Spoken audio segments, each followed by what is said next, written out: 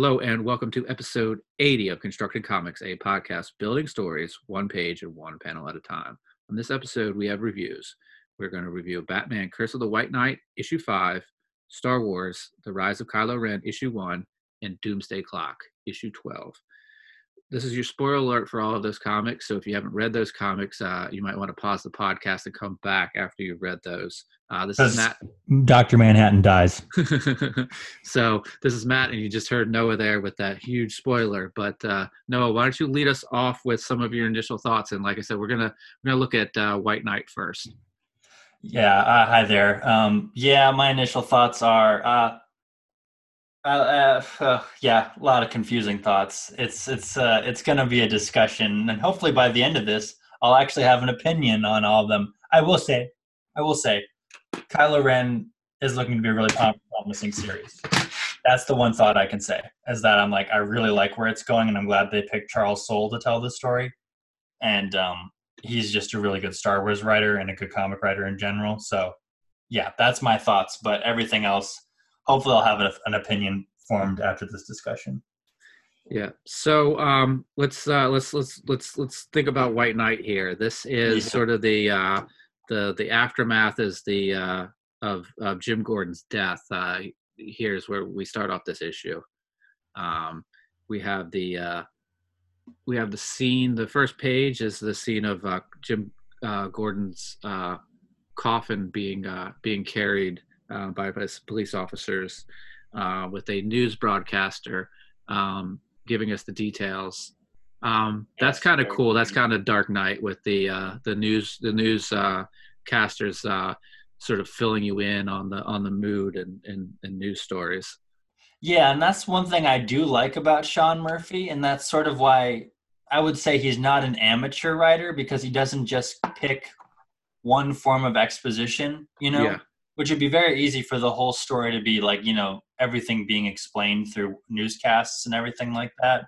And, Frank Miller did that creatively, and then I've seen other people try to do it, but then they just always end up using it as an exposition vehicle. But I'm very happy that Sean Murphy doesn't just bog down us with exposition from the TV. He bogs us down with everybody else explaining things too. So thank you, Sean Murphy. Don't forget, there was that late model 70s SUV with military military upgrades, that guy. But sadly, I don't think we're going to see that car again. It was my favorite character. So, this is obviously a great page. The city composition, the way the buildings sort of fold in on that sort of, I guess, is that almost like a fisheye lens sort of view? I was going to say the same thing. Yeah, I love that. And it is also, it's very reminiscent of, you mentioned Dark Knight Returns, of course, by Frank Miller, but this scene is very reminiscent of the Dark Knight movie, where they have the parade through the downtown area, the funeral parade. And this is beautiful, and it's especially I love that bottom panel, even though it's the smaller one. I do like that wide shot with all the people in there, and then the sun setting in the background. It's a beautiful page. Yeah, I don't know about how low that helicopter is in the cityscape, but it's very low, and that would be very loud during his funeral service. So, all right, but we see more of the folks of the city getting the news. Computer screens, televisions, libraries, Then I like this. I like how the again, a very central composition on this page, like we talked about last time. But I do like this nice image of the of Barbara placing the rose on the coffin. Yeah, very simple. It reminds me a lot of sort of what we talked about on the House and Powers books. Just sort of those nice moments with hands. And then, of course, Barbara's in her wheelchair because Batman was a coward and didn't kill Azrael in the last issue, and then it ended up paralyzing Barbara from the waist down. Yeah, and so this a great design element here is the smaller panel with I'm assuming that's Dick Grayson and Barbara breaking the panel and looking like they're rolling out of the panel and rolling off the page. So that's the page turn. That's the leading the eye that we talk about a lot. And it's also like we've talked about a lot again. House and Powers, the most important panel of the page has to break the borders or something like that, or break the pattern, Yeah. and be designed all around that. Yeah, we kind of hold on those two for a moment longer. Yeah.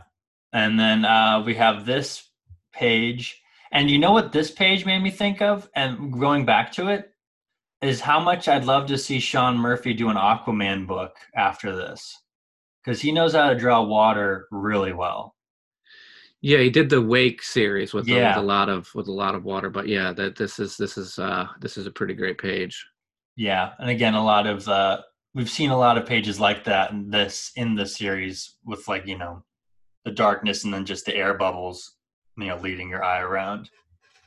Yeah, there's been a lot of these sort of like the bottom 2/3 is a major image. Like the one where Gordon was killed, it had sort of him in the alleyway, and then the one where Batman came into the operating room, it was that dark 2/3 of the bottom of the page. So there is a little bit of a a motif of that the darkness, and that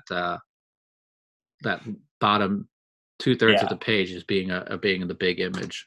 Yeah, the ascent, or the descent into darkness, seems to be like a visual motif in this story, which I really like, because there's even been that when they go down into the catacombs underneath Arkham Asylum.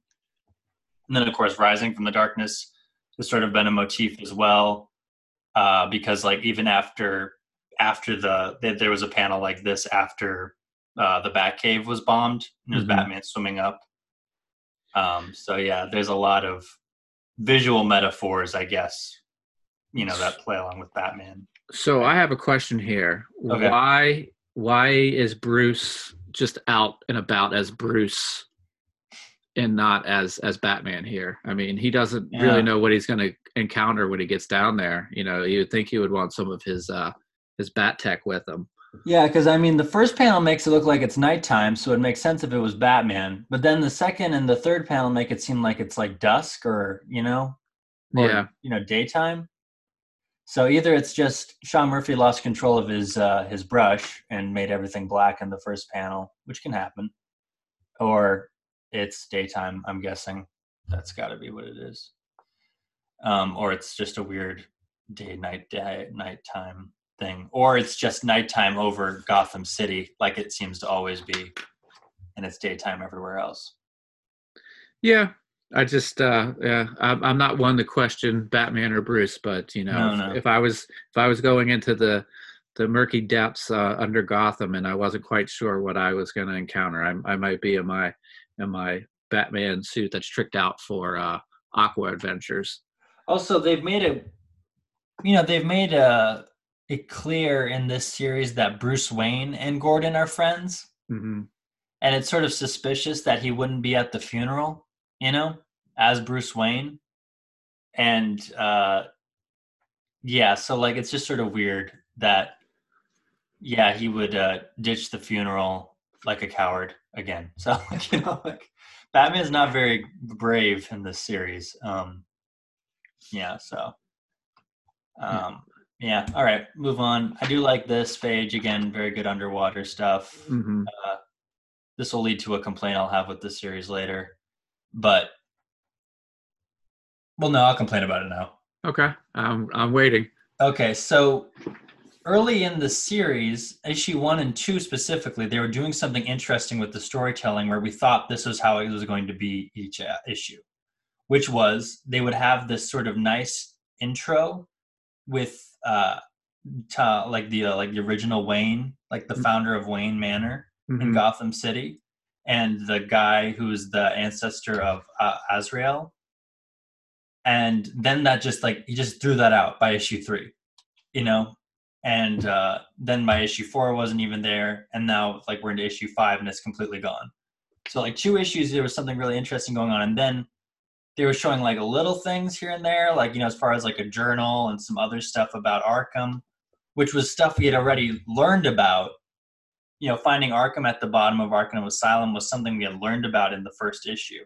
Mm-hmm. Then Batman was just finding out about it.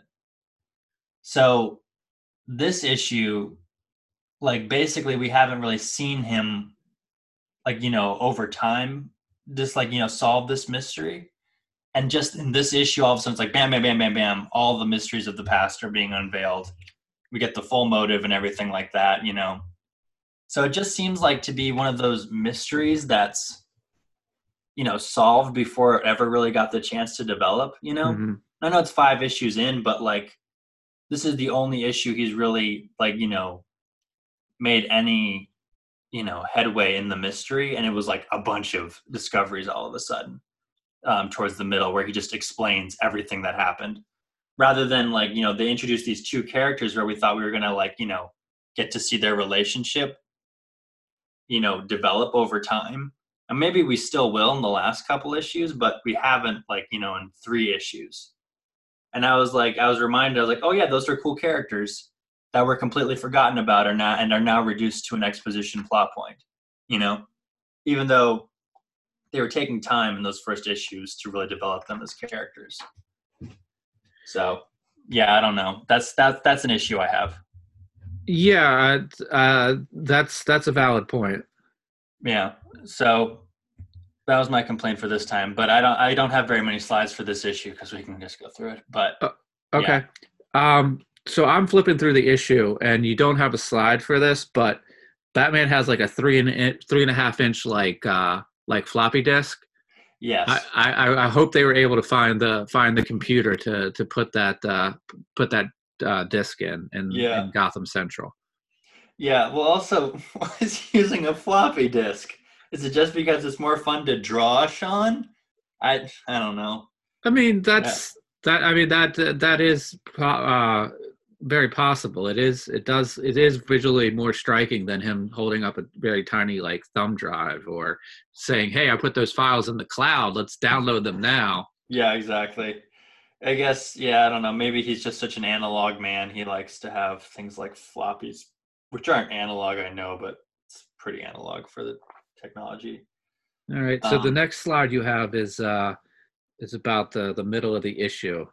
Yes, which is a pretty cool. This was my favorite part of the issue, and before that we had you know, Harley and her babies going to see Joker. Yeah, I mean, again, where you know, we had no problem taking the pregnant woman to the you know, the insane asylum with all the crazy villains. So now, you know, it's no big deal to take the babies there, I guess.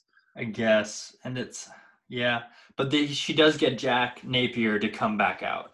That's true, and that's an interesting scene. I do like that. But it's also like I think, I don't know, I wanted to ask you about it. Is it kind of a misunderstanding of Joker for him to have duality to his nature, you know? Because so much of the Joker is being the other half of Batman, you know? Like, and being like, you know, Batman's dark reflection. And then, but like he has his own dark reflection. I just feel it's like kind of redundant to the character. And it's also kind of redundant to like characters like Two-Face, who have very similar arcs, you know, where you have the light side battling with the dark side. So I don't know. Like I'm becoming less and less of a fan of this Joker as I think about it, but I wanted to see what you thought. I think a little bit of this is the carryover from the first series, because the first series we started off flipping everything on its head, where, you know, the people of Gotham were looking at Joker or Jack Napier as the hero and the good guy, and they were looking at Batman as sort of the unhinged, crazy person. So I think it's just a little bit of carryover from that first series. Yeah, and I'm trying to figure out what Jack Napier has to do with this story. Again, other than just to deliver more exposition about things. And yeah.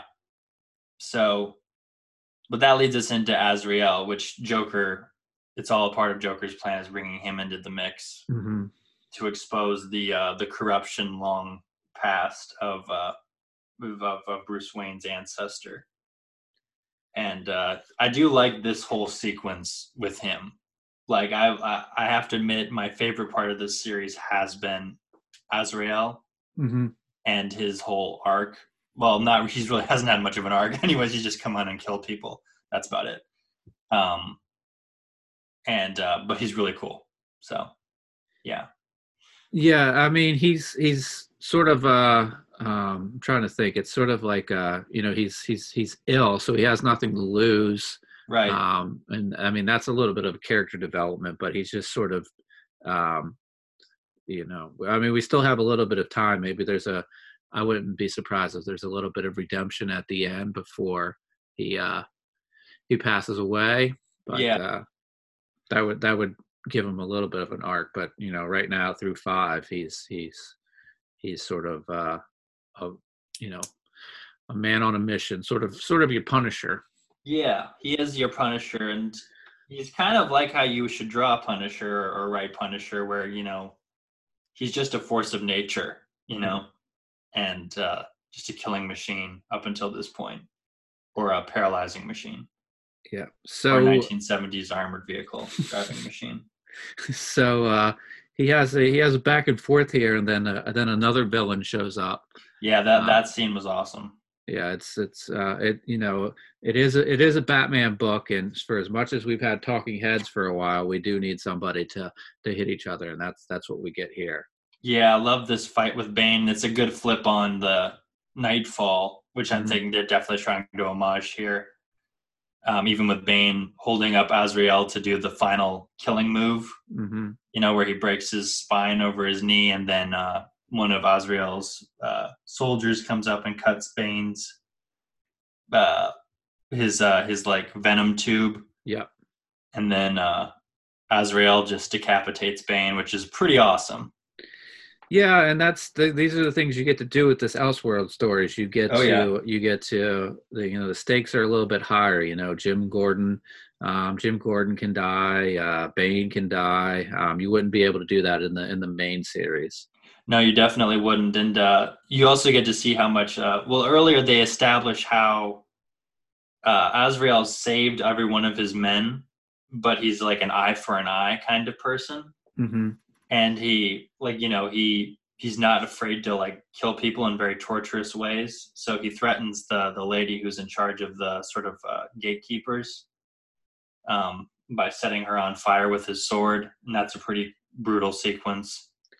Yeah, he lays the sword on top of her, Yeah, and for some strange reason, she's just sort of laying there, sort of like as you would lay in a coffin, like not doing anything to sort of struggle her way out of there. But hey, she's trapped under that sword with the threat of it catching fire.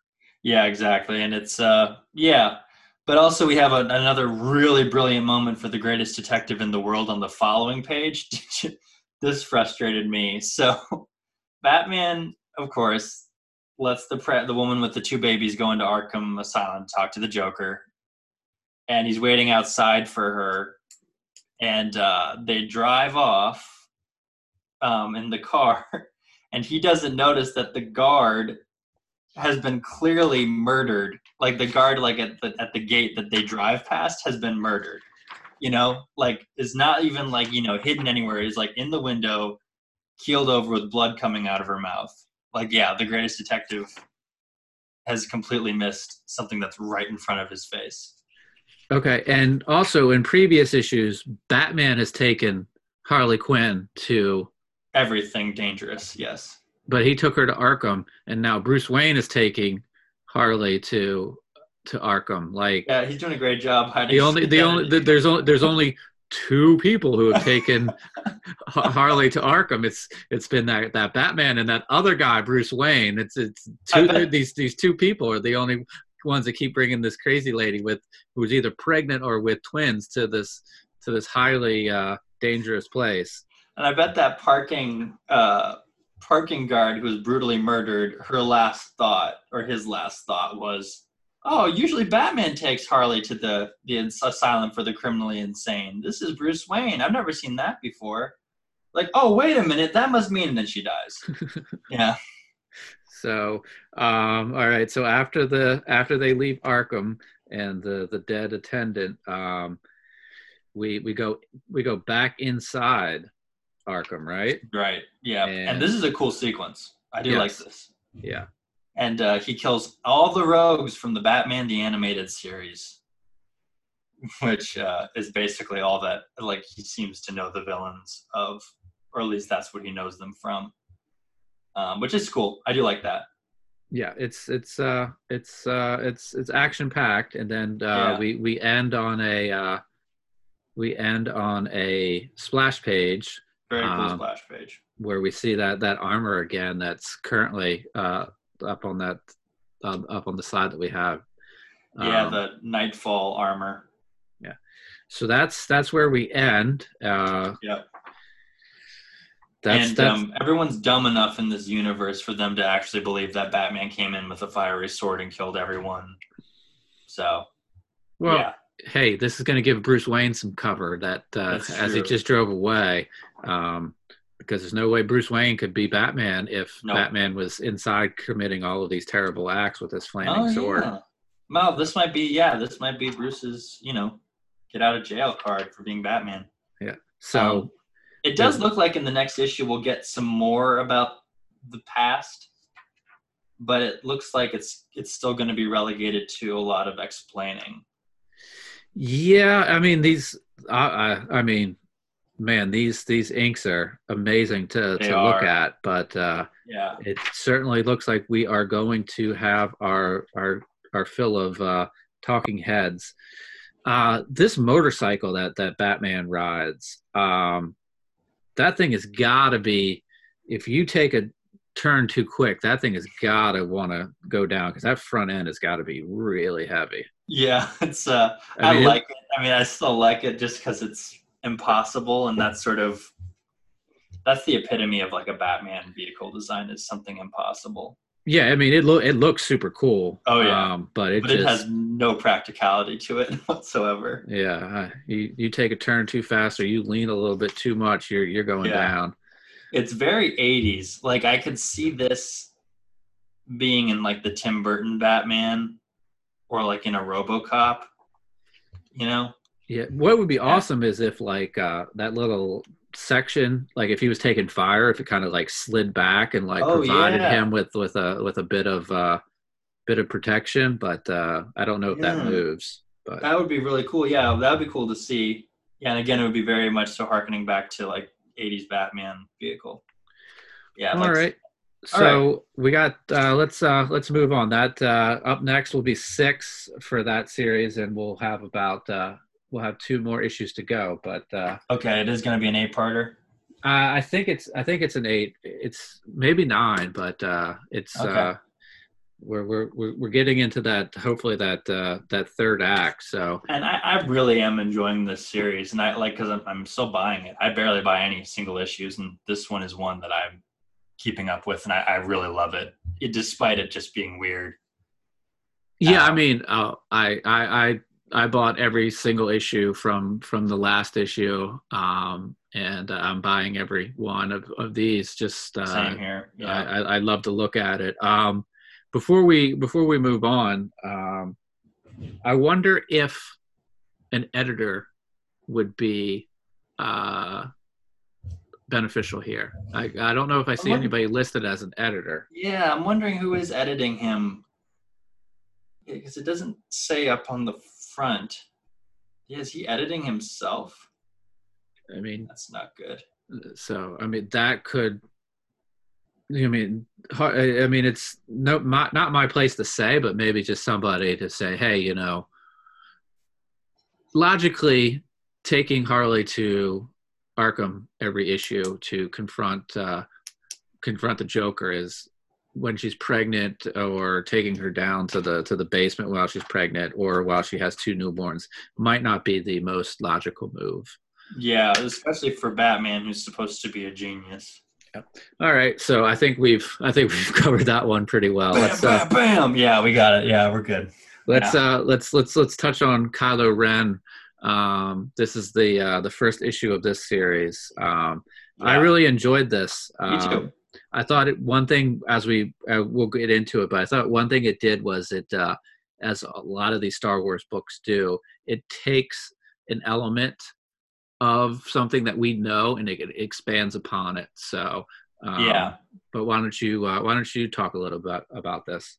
No, I really loved it, and I liked that it fleshed out things from Last Jedi.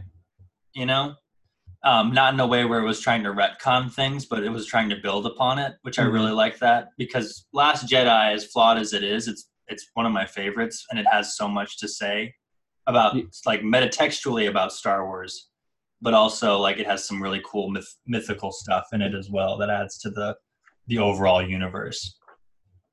Yeah, we go. The first page is we go back, and we tell a story from, you know, long ago, not in sort of like our main sort of Star Wars timeline. Yeah, we get some cool stuff with the Knights of Ren. We get the intro to this main character. It's Hmm. pretty cool. Who's all scarred up and talking to two killers and wanting them to join the Knights of Ren. And we get this cool half page panel, like Yes. this very cool. The Wrens killing all these dudes around them. I really liked what I liked about this issue is how fleshed out like the locations are. You really got a sense of the geography where Hmm. each sequence takes place. Even later when we get to the Jedi Temple, and this page I think is a good example of that. We always know where everything is.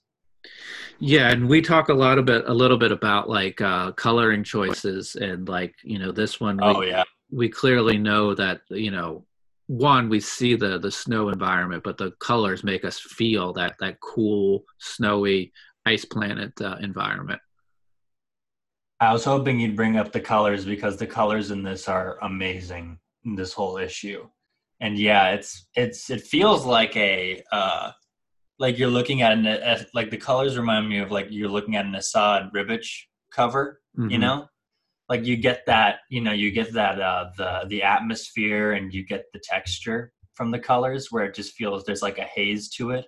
And I really like that. It makes the world feel more atmospheric, and yeah, I just really like that. Yep. So Um, these this these is a cool two page. these yeah, these two are provided with sort of a choice to be made. Um, Right. so I don't know if you have a slide, or we're going to just sort of leave that up for the folks to read I that. do But have a slide of it. okay. After the main knight, he explains what a Knight of Ren is, and it's all about basically like just feeling rage Hmm. and you know being one with it, and yeah, dedicating. Yeah, so he gives them a choice. Yeah, so one of the brothers, the brothers are both of them are killers, but one of them is a Force user, and he says that you need to kill your brother in order to survive. And instead of the Force using brother killing his other brother, the non-Force using brother kills the Force using brother. Yeah. And So that didn't go as planned for the no, Knights of Ren. no, and you get this cool on the bottom of that page which is a very cool sequence, and how it's plotted out compositionally is really great. Um, you get these straight on panels, up until the point where the first blaster fire goes off, and then everything tilts. Mm-hmm. I really like that, and then I like the bottom page being a completely horizontal panel.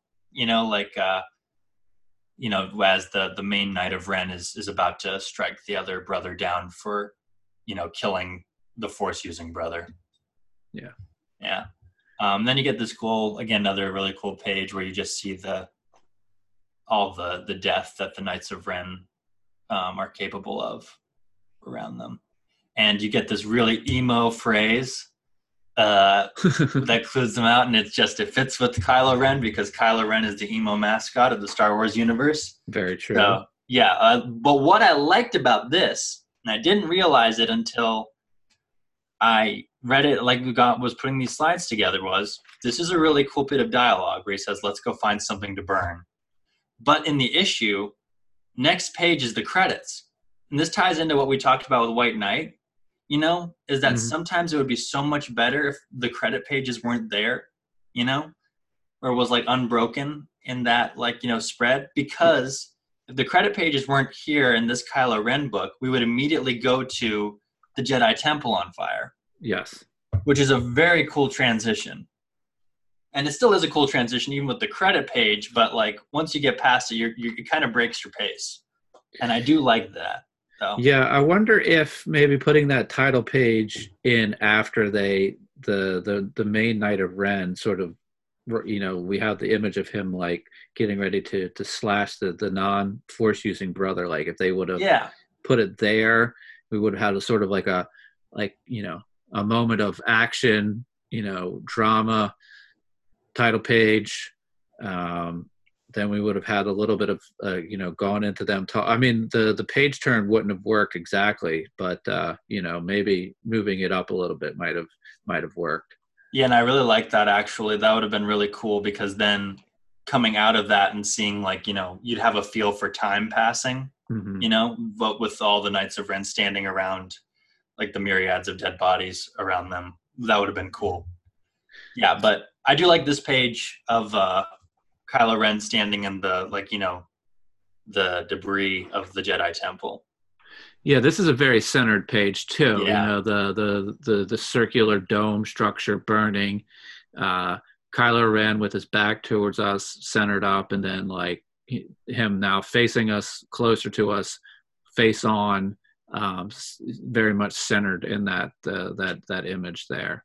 Yeah, I really like that, and I like the clouds sort of creating this nice archway, arch around the image, and it with that, and then at the bottom with the debris, it creates this nice, like almost circle composition around Kylo. Yeah, and the temple. It's very cool, and the expression on the bottom is a little wonky, and I'm kind of half and half about how the artist draws Kylo's face, because this is a little weird, but in other parts of the issue, he draws it really well.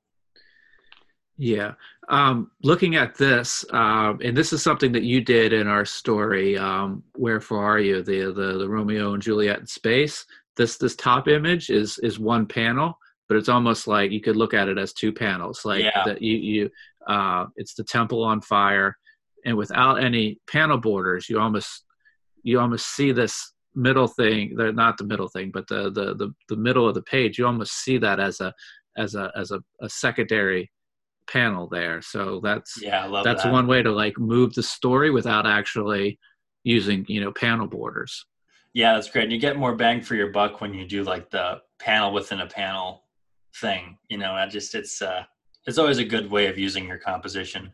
And there are good ways of doing like, the panel within panel, because earlier we had some cool stuff with the Knights of Ren, mainly this panel right here. Yeah. Where you wanted, they wanted you to focus on the lightsaber, and the lightsaber breaking this small panel, just so you can draw attention to it, but it's also breaking the panel just so you're telling the reader this is important in this moment, So it's cool to see something like that, and then something like this within a couple pages of each other. That's just a good comic right there.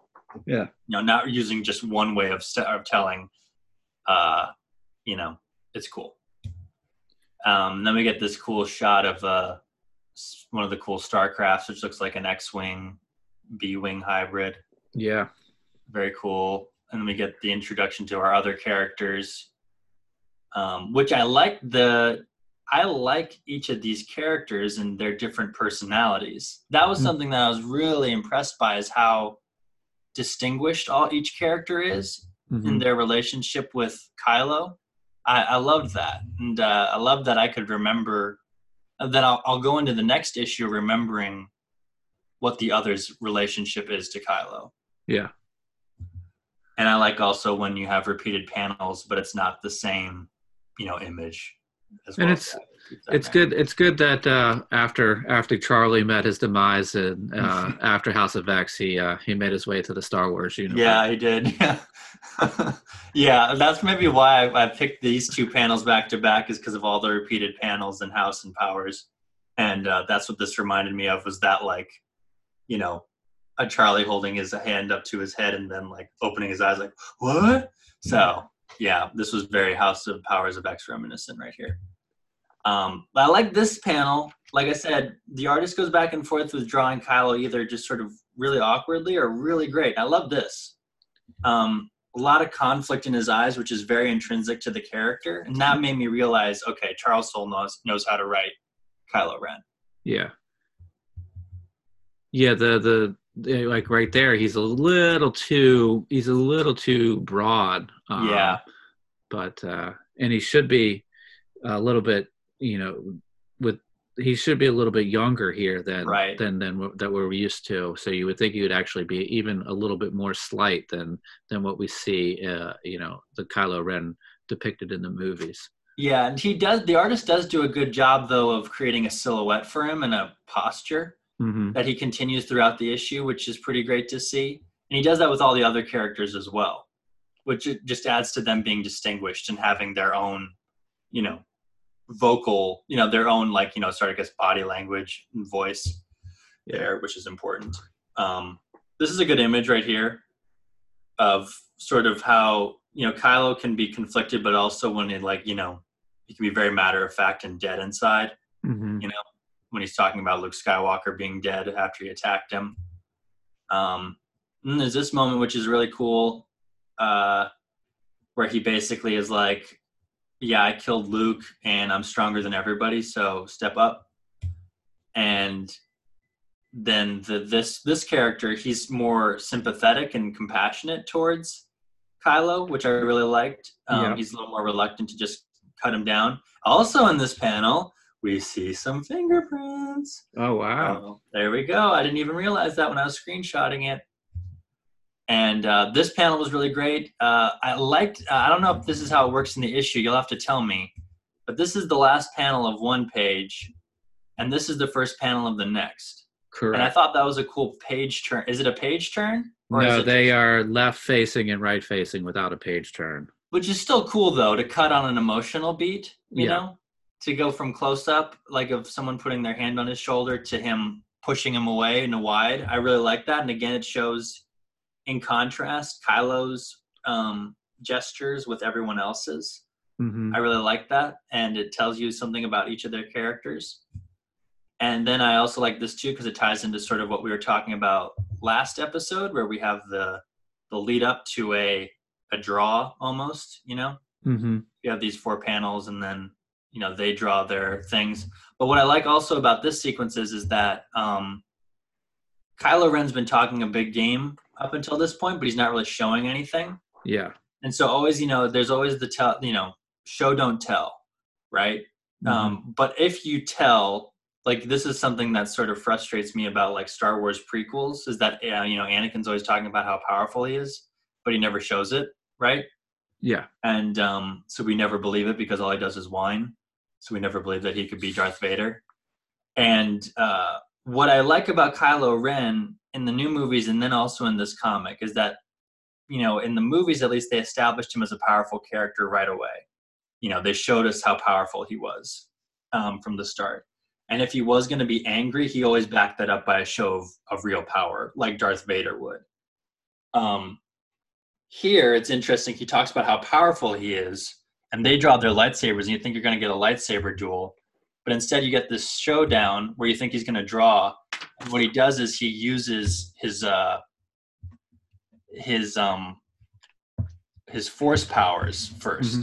just to show how powerful he is. Like, it's one thing to defeat them with a lightsaber. It's another thing to show them how powerful he is with the force, which is cool, I thought, because, he just, wastes them without ever drawing his lightsaber. So I thought that was a cool moment, cool sequence. Definitely. It's sort of like you're not worth my time to engage you in a battle when I can just sort of dispatch you with a flick of my hand. Yeah. Via the Force. Yeah, I thought that was a really cool moment. And he wounds the one guy, which sends them packing. I liked these 2 panels right here where he's sort of scared about his power, but then he snaps down and he's like, I warned you. I really liked that moment. Yeah. Yeah, I wonder how much, and that's just them trying to depict that he's he's a sky. Well, yeah, he's a Skywalker. Right. He's got a little bit of Leia, but he's also got Anakin in him. So it's a little Right. bit of the the two sides of that Skywalker coin that he has. Yeah, yeah, I really like that. These two panels next to each other showing that. And yeah, then he walks away from the Jedi, and come on, work with me here. He gets in his ship to fly away. Yeah, yeah. So he the droid prepares the ship for him, and they take off. Oh, I guess I must not have included the rest of the slides. I'm sorry. That's okay. It's it's more people need to go out and take a look at this for themselves. But But afterwards, there's a really cool space battle. Yeah, and I do like the fact that when they're about to get into the space battle, the outer space dogfight. One of them brings up that his uncle his uncle blew up the Death Star, and his dad is one of the best pilots in the universe, and they're about to engage him in space aerial maneuvers. So that was pretty funny. Yeah, and I really liked that, and I also liked you get a brief flash of Leia when the droid asks if Kylo wants to go home. Again, just to show his conflict, and I really like it's a cool moment of like building sympathy with the character as well. Mm-hmm. But also, I like the next page where, at that point, then you start hearing Snoke's. He starts hearing Snoke's voice in his head. Yes. And then it goes into Luke attacking him, which is a very cool 2-panel page with Luke attacking Kylo and then Kylo exploding the building around him. And then you get a bit of an explanation as to what happened to the dead Jedi Temple. They got struck by lightning. Yeah. Yeah, which I think is assumed that Kylo did that with his own power. Like he caused the lightning to come down. And that's also a nod to Last Jedi because in that Yoda is able to manipulate the weather to strike down the tree at the end. Yes. So I thought that was cool. And then so we see that Kylo basically started the fire with his power. And the Jedi are talking with each other as to what they should do, and they decide they should go after Kylo. Yes. And then Kylo goes to Snoke's homeworld, which is a very Kirby-esque planet. Yeah, that's true. I like that a lot. Yeah, it's like a giant garden planet surrounded by a force field, and it reminded me a lot of Austin Powers, like something we would have seen on that. Oh yeah, yeah. And then we get to see Snoke, pre evil, like just completely evil, and he's like a gardener. But you also see his throne in the background of the first panel that you see him in. It's a very cool central symmetrical page, very like reflecting on both sides. I really like that part. Yeah. And so they talk for a bit. So there was there's a line here from Kylo Ren to Snoke where he says, "Snoke, look what Master Luke did to you." Like, yeah. So that you're like, oh, there's some backstory that I need to get that we haven't got. So that might be explored here. Yeah, I was really excited to see that. And I like that, again, like the last issue, and then the issue that we're about to talk about next ends on a really cool splash page with the Knights of Ren standing around this cool tank. Yeah. So this was cool. That again, this took something that we saw in the movies, that that confrontation between Luke and Kylo Ren, Ben Solo, and then it looks like we're getting some backstory from the the distant past, the Knights of Ren. So it's taking something familiar that we know a little bit about and expanding on, which is what they do a lot with these Star Wars books, because I guess it's kind of the way you got to do it. Yeah, and I really like that. And again, I like Charles Soule's Darth Vader series. He was really good on that. And what I read of his Poe Dameron series, that's really good as well. So it was I think it was a natural and a good choice for him to go for that. But all right, you ready for Doomsday Clock? Yep, this is gonna take some time to unpack. So let's dive in. Let's dive into it. This is the last issue 12. These came out far apart, which made it sometimes difficult to remember. But in 11, we sort of ended with a standoff between Manhattan and Superman, and we were expecting a fight. We didn't quite get a fight, but let's talk about this. Yeah, and this cover is pretty cool. I do like this variant, and it's important because I wasn't able to find any good images of the sequence on Google, but this left side where Manhattan's standing in black will be very important. I really like that contrasted with Superman all in red right here.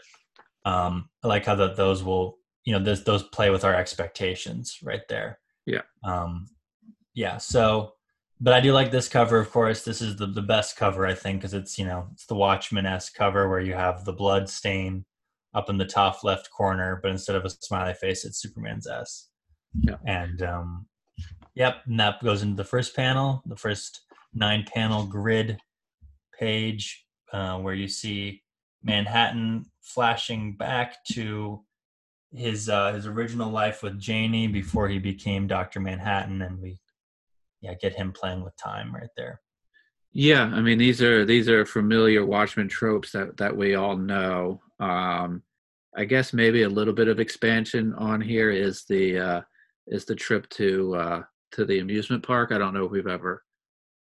That's always in the book because that's where he gets the photo from.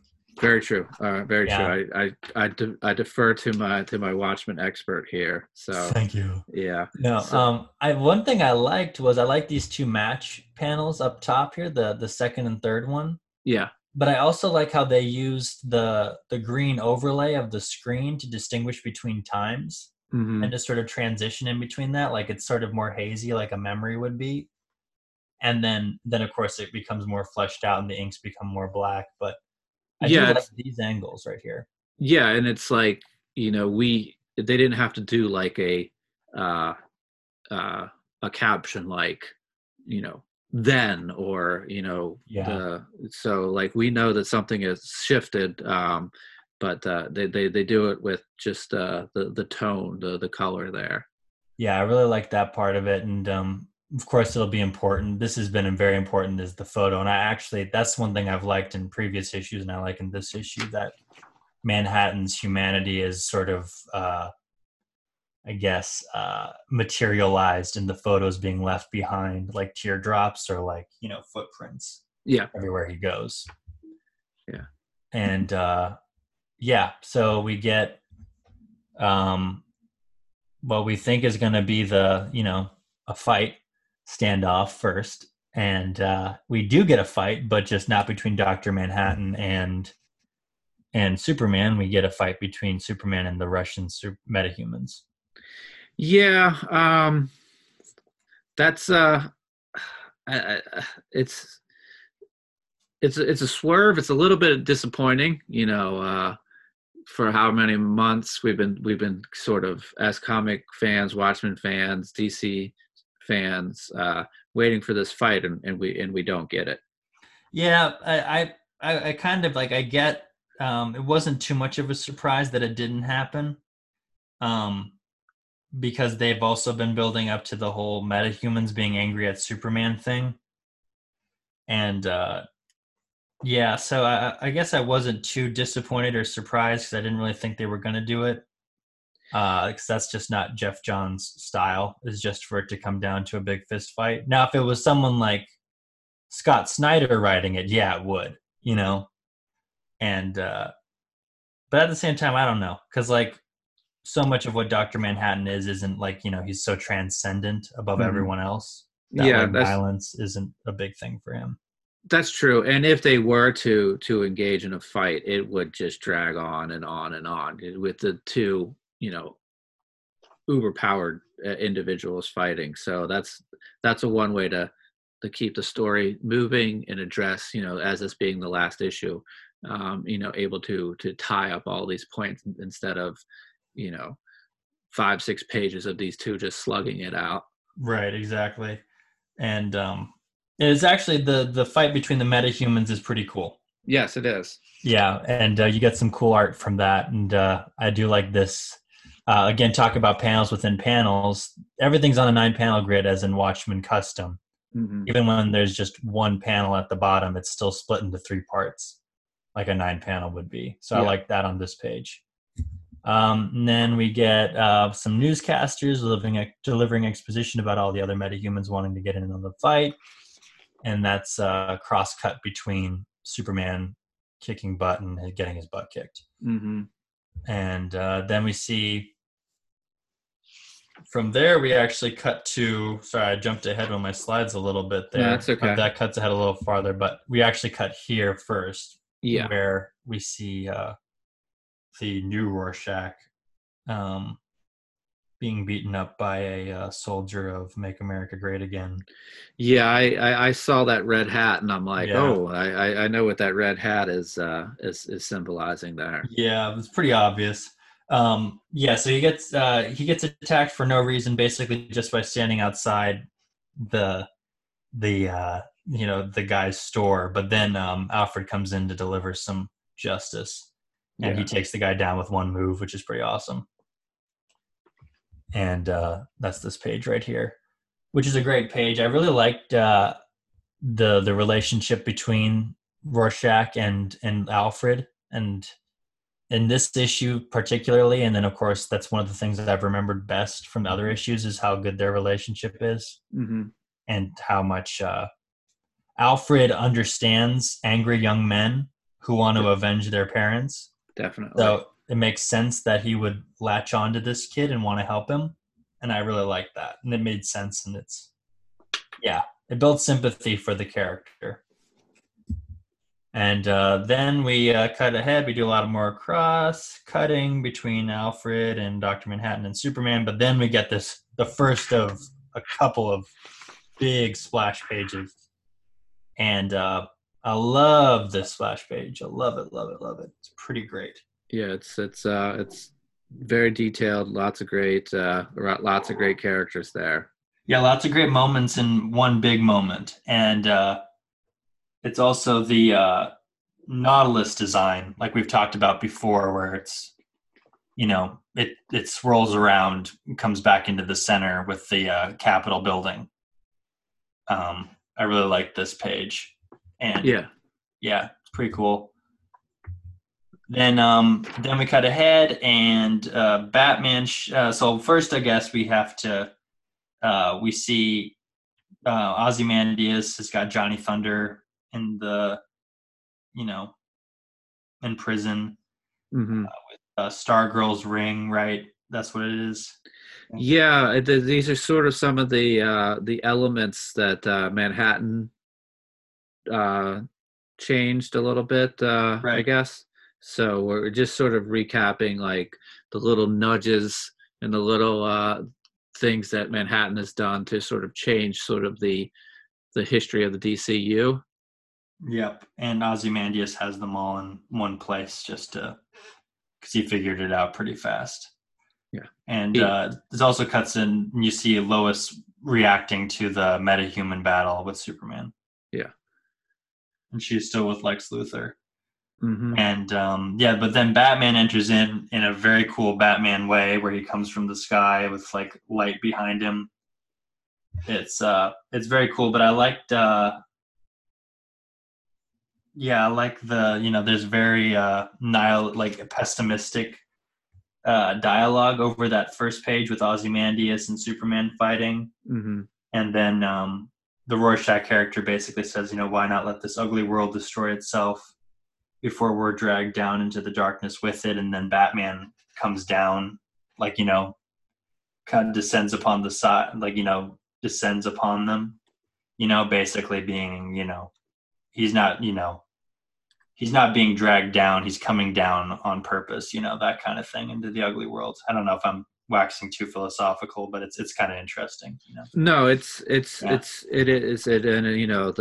the illusion, or not the illusion, but the reference that the Rorschach character makes to down into the darkness, and then we have the Dark Knight sort of coming down at them. There's a little bit of that there, so that I like that aspect of it. Yeah, I like that too. And now I'll go back and talk about this page right here, which, again, one of the things that Manhattan was repeating throughout this issue is Superman holding the car above his head in reference to his first appearance in 1938, with him holding the car over his head and about to smash it. And right here, Manhattan's sort of watching emotionless. And then they hold on this moment where a car is being thrown at a dumpster, and there's these two people hiding behind it, and Superman catches it almost in the exact same pose as he does, as he is about to throw the car in his first appearance in 1938. Yeah. Which is an important moment for Manhattan to realize that, Superman's always a protector more than he is a, someone who's really violent. Mm-hmm. And then we get Manhattan gets a flash to his world of 1985, when the giant squid came and killed everyone and was, but also united everyone as well. Mm-hmm. And then Lex Luthor tells Lois that he wants her to go tell the story of Dr. Manhattan, how Manhattan's been, playing with timelines, messing everything up. And then we get the comedian, the marionette, and the mime driving around the city leading the police on a wild goose chase. More arguing between Batman and Alfred trying to convince Rorschach to join in. Mm-hmm. And then Superman takes a break to talk with Manhattan, and Manhattan says that he sees nothing but darkness when he looks at the future of what's going to happen, whether Superman kills him or Manhattan kills everything. And in order to provoke Superman, he tells him that basically in this world in several worlds he's manipulated things so that that Superman will never know his certain friends, and he's behind the loss of his mentors that he'll never know, and the friends he's forgotten. And then he says, more specifically, I'm responsible for the deaths of your parents, just to get a rise out of Superman to see what he will do. Yeah, we see a reaction shot from Supes after that's delivered. Manhattan talks a little bit longer, and then we go to this, which is that the three panels of Superman charging, Manhattan sort of calm, waiting for it. The blow is about to be struck in the third and final panel, and then the page turn. Yep, page turn. Yep. And we get, I guess I forgot to, yep, I did. Sorry. I was trying to censor out, the blue dong. Yeah. I missed one. Whoops. That's okay. Okay. But we do get this, and but instead of hurting Manhattan, he saves Manhattan from the guy that's coming up from behind him. Yep. And then Rorschach has a moment of realizing, oh, yeah, there's good in this world. I can be good too. And, what's interesting about this right here is that it breaks the 9-panel grid. All of a sudden there starts to be more panels up top, and on the bottom it switches formats all of a sudden to show that something new is being created. Yeah. And then, all at once, Manhattan's witnessing everything, and then he realizes he has to end everything because Superman didn't kill him. And we get this moment. He says everything ends and everything goes to black in a cool sequence. So what is interesting there is the everything ends, because at the end of Watchmen, Manhattan tells Ozymandias that nothing really ends. Nothing really ends, yeah. So here he's saying quite the opposite. Yeah, there's character growth. Point A to point B. Yeah, and then also you get the greatest, easiest payday for Gary Frank, where you have a splash page that's all black and then a 9-panel grid with all black. So I want to drop a little bit of news for you here. Okay. So since these books were so delayed, I actually drew these 2 pages. No way! I helped out here on Watchmen to get Gary Frank ahead, and I said, hey, I'm going to give you my services as an artist, and I'll take care of these 2 pages. Can you sign my issue? Can you sign it on the black page that you did it on? If you'd like, I have both the I have the thumbnails, I have the pencils, and I have the inks. If you'd like, I'm a bit of a process junkie. I haven't sold those pages yet. I'd like to buy them from you to add to my OA portfolio. Well, I actually did take a long time thumbnailing this out because I wanted to make sure that might be more valuable. Yeah. So, but no, we have a black page and a 9-panel blacked out page. Yeah, your work shows. I can't believe I didn't recognize it from right on.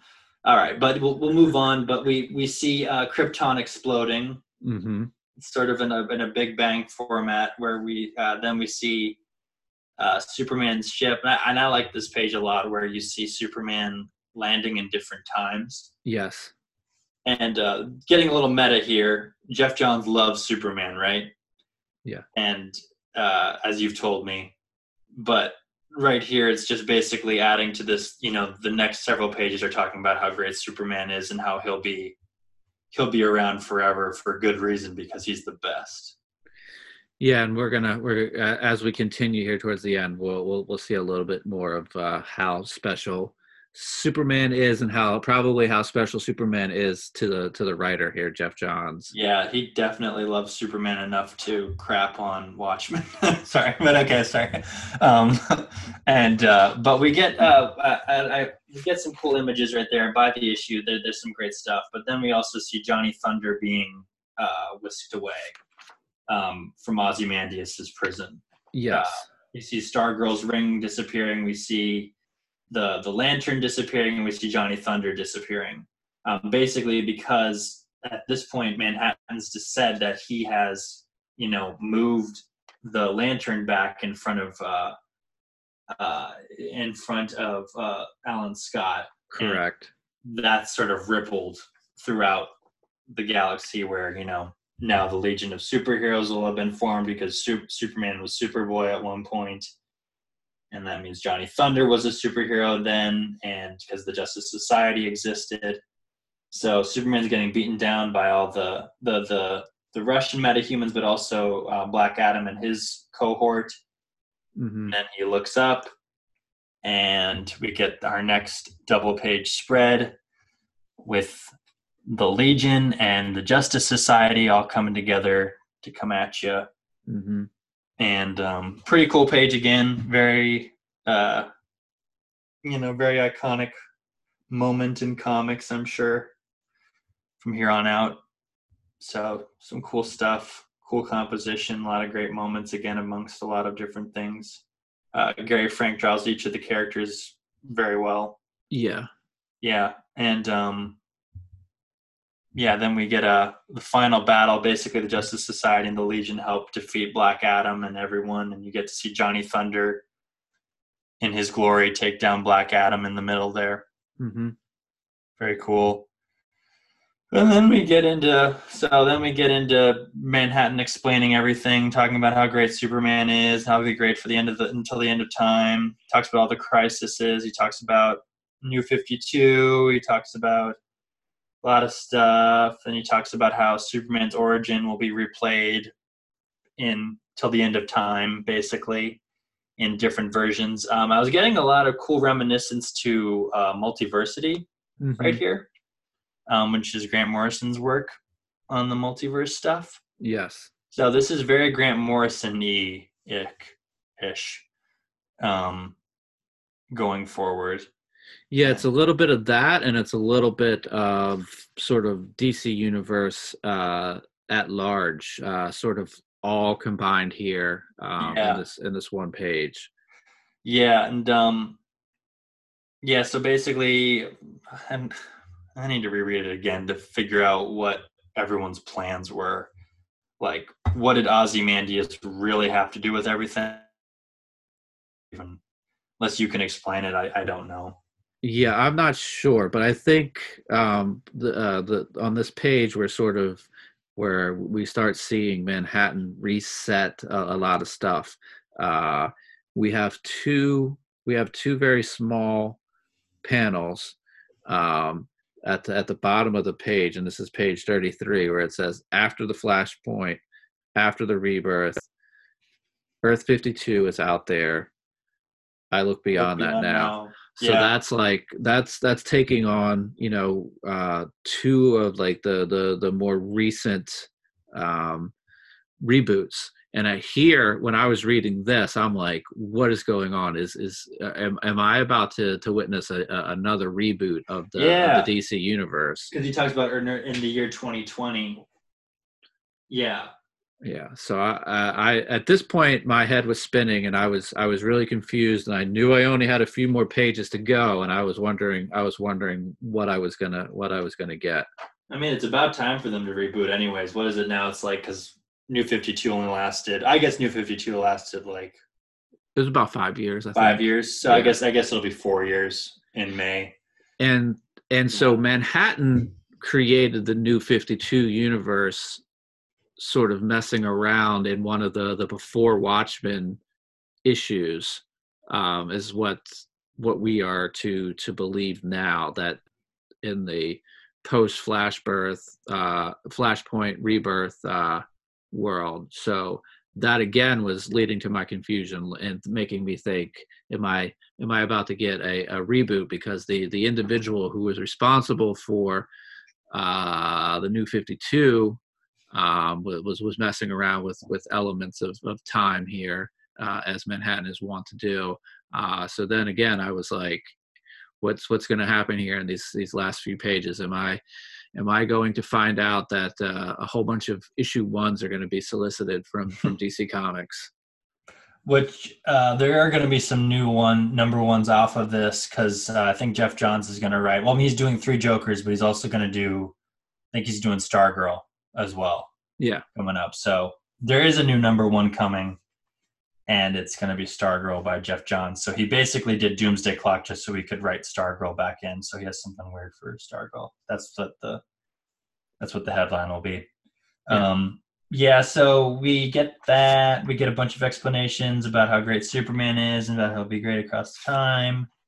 And but then Watchmen starts zapping up all of the other. Sorry, not Watchmen. Manhattan starts zapping up all the Watchmen characters.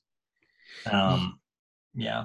Yeah, but before that, it seems like we're also getting Johns is sort of hinting, maybe laying out some of the stuff that we're gonna see from DC Comics coming up in the future. Yeah, I don't know about that. Like, that's the weird thing. It's like 2026. That's what also reminded me of Grant Morrison right there, you know? Yeah, I guess like, maybe all this stuff yeah. could go away, because even after this, Manhattan is still resetting and pulling pieces out of this universe. So maybe all of that stuff does not come to be. Might also be him being like, he wasn't planning on doing Doomsday Clock as close to Rebirth as he did. And maybe he's giving himself more time to work on event books. So he's like, in 2026, the timeline is restored, DC editorial. And then in 2030, then we'll have the Secret Crisis beginning. So give me some gosh darn time to work on this stuff, okay? Like, that's all I take it as, Yeah,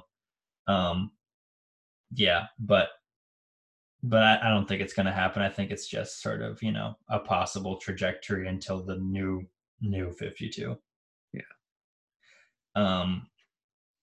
But we do get, is this where they talk about, no, they didn't talk about it. But yeah, Ozymandias gets found out for doing something that I don't understand. Well, that's Watchmen. Ozymandias gets found out for doing stuff that's evil, manipulative, and secretive. So that's sort of that's what Oz does. Yeah, I guess, and I think it's nice thing about Watchmen is that it's at the end of the day, it's a pretty simple story with heavy content to it. Mm-hmm. This is not a simple story, and it's got heavy content as well. Very so true. I need to read the trade of this to actually understand what the plan was all along. Yeah. So, but this, yeah. No, go ahead, please. No, you go ahead. I was just going to move along with the review. Yeah. So I'm moving us along too. We get a little bit of the slide that you have up here is the actor character we saw in I think that was issue 9, where they were sort of going through the DC universe. So this ties up a little bit of that storyline there. Yeah, but before that, we get the proof that, again, I don't understand why a comedian had to be there. I don't feel like he did anything. So, yeah. So, so one of my confusing points early on reading this was, how was the comedian here? Because the comedian died.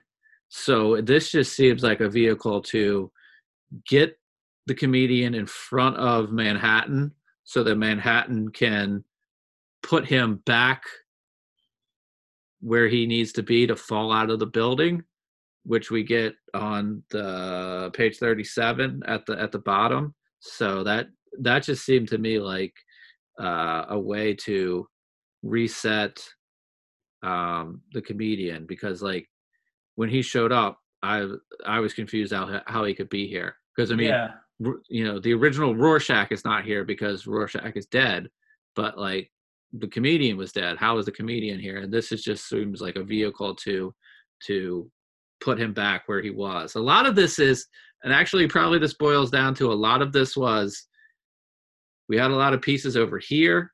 We brought them over. We played with them for a little bit, and then we put them back. Yeah, like they didn't know what they were doing with them when they brought them in.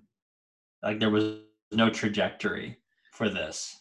Yeah, I mean, he was brought into one of those issues. It's just sort of like oh wow, what, page turn. That's crazy. What is he doing here? Yeah, maybe, like I said, I need to read the trade and then it'll all make sense. I don't know. Yeah, but he does get to shoot Ozymandias, but not kill Ozymandias. So that was another thing where I'm like, okay, why did he? Move on from comedian.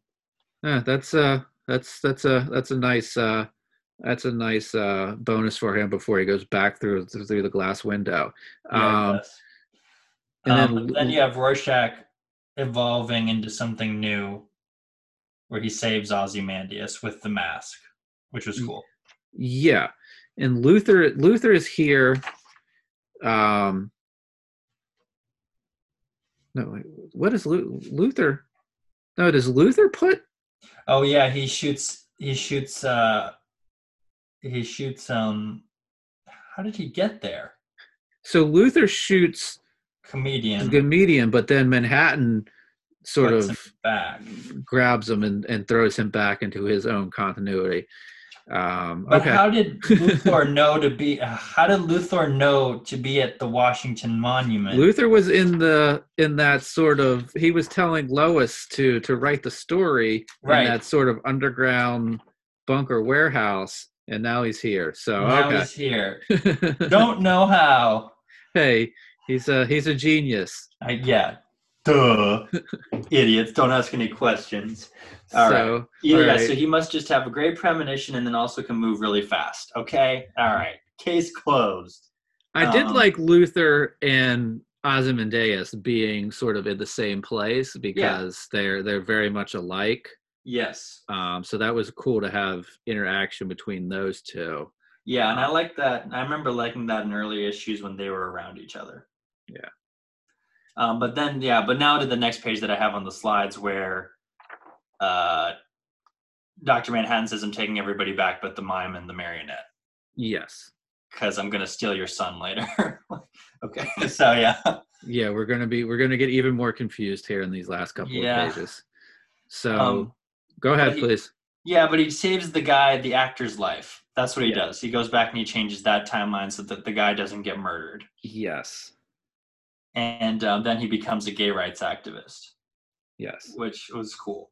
Yes. And then, but then everything gets reset for Superman. His parents didn't die. And Lex Luthor is a genius. And Batman keeps the journal.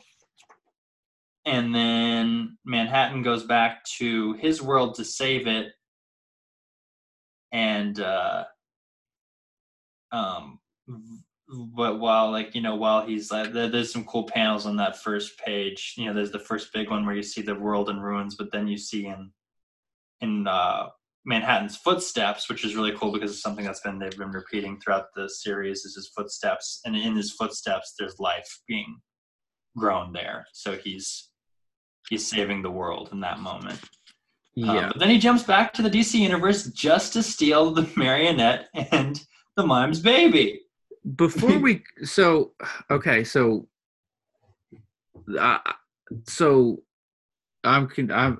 confusion continues to grow.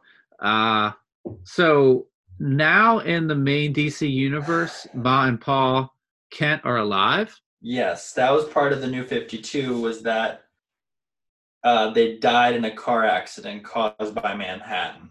Okay, because the Justice Society was never formed because Alan Scott never picked up the Green Lantern.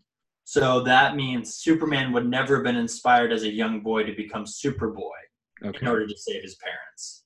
All right, Superboy, there wouldn't have been a Legion. Okay, and I'm less confused because a lot of this is John's getting rid of New 52.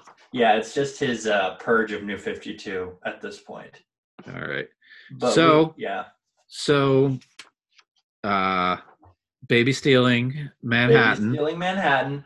Because in 1984, Marionette and Mime are robbing a bank from Rockefeller. He goes in, he realizes that, they're pregnant with their daughter, who they put up for adoption, and then Lori and Dan adopt from the Watchmen universe. They adopted. So Night Owl and Silk Spectre 2 adopt their baby. Yes. But then they get pregnant with the son, and he's like, oh no, I need you guys to have the child here. And then he's like, oh, I blame my blurred vision on recent experiments involving dialectical unity principle and give it a little more thought. I now realize that the blind spot in the details of this child's future is me. So in other words, I was giving these people a gift of life again, a second chance to have a son. But nope, I'm going back to steal it. So, all right, whatever. Then you get the final page where Manhattan's raising the kid as his own. Mm-hmm. And then he dies because he gives all of his life to the earth. Okay. Yes, I see that. Then he gives the power to the little boy, and he basically gives the little boy to Dan and Lori because they had already stolen one child from Mime and Marionette, but it wasn't enough for Manhattan. He had to help them steal another child from them. But the twist is that this kid has Manhattan powers, and he's named Clark. Yes. Because Superman's the best. Yes. So that is how that ends. That is how Doomsday Clock 12 ends. And I guess we will see more of this in the future. Yeah, maybe. I don't know. Who cares? It's one thing I'll say. It's really smart of them to have released, and I'm guessing they did this on purpose. They released the last issue the same week that the last episode of the HBO series came out. Definitely, yeah. And that's smart. But I don't know how well it'll work because I don't think anyone's reading at this point except you and me. So, but we'll find out. I don't think this is going to be like a legacy graphic novel where people are going to cite it as like one of the greatest moments. I think people are going to cite it as this is a cash grab and a reason for a writer to complain about a series that he didn't want any part of. But again, I need to read it as a trade, read it in the whole. Maybe I'll think of it better then. Yeah, it was certainly difficult. It was, as we talked about earlier, it was grabbing a lot of pieces from lots of different things, having them interact, putting them back for a bit, going back and changing everything you didn't like. And when I say you, I'm speaking for Geoff Johns, which I probably shouldn't do. But it's, hey, I didn't like New 52. You got rid of Justice Society of America, which was my book, so I'm bringing them back. I didn't like the way you treated Superman in the New 52, so that's gone. And for some strange reason, at the end, we have a little kid, for lack of a better term, who is both Superman and Manhattan put together, or very strange. Yeah, I didn't feel like I read a graphic novel, at the end of this. Like, it just felt like a jumping off point. So this is very far removed from Watchmen, so it didn't offend me in any way. Mm-hmm. I still enjoyed it as its own thing from the start, where I was like, this isn't a Watchmen sequel. I don't think it's supposed to be. It's just I think it is, like you said, for, Geoff Johns, it's just a clever way to retcon things, but he could have done it better. He could have left Watchmen alone. That's all I have to say. Yeah. All right. So this has been a bit of a mammoth episode, so I think we're gonna bring it to a close. I'd like to thank everybody, and if anybody's still with us after all of our confusion after this last issue of Doomsday Clock, they're probably even more confused now. Good for you. Yeah, but if you want to give us a follow, we are on Twitter at ConstructCompod. We are on Instagram at Constructed Comics Pod, and we are on Facebook, Constructed Comics, YouTube, Constructed Comics. And after listening to this great breakdown of Doomsday Clock 12, if you want to go give us 5 stars on any podcast review, we'd really appreciate it. So mention this episode. Yes, they say these guys really made me understand Doomsday Clock 12. All right. Well, we'll be back with another episode, and hopefully it'll be an episode of a comic that we understand a little bit more. So thank you, and we'll be back very soon.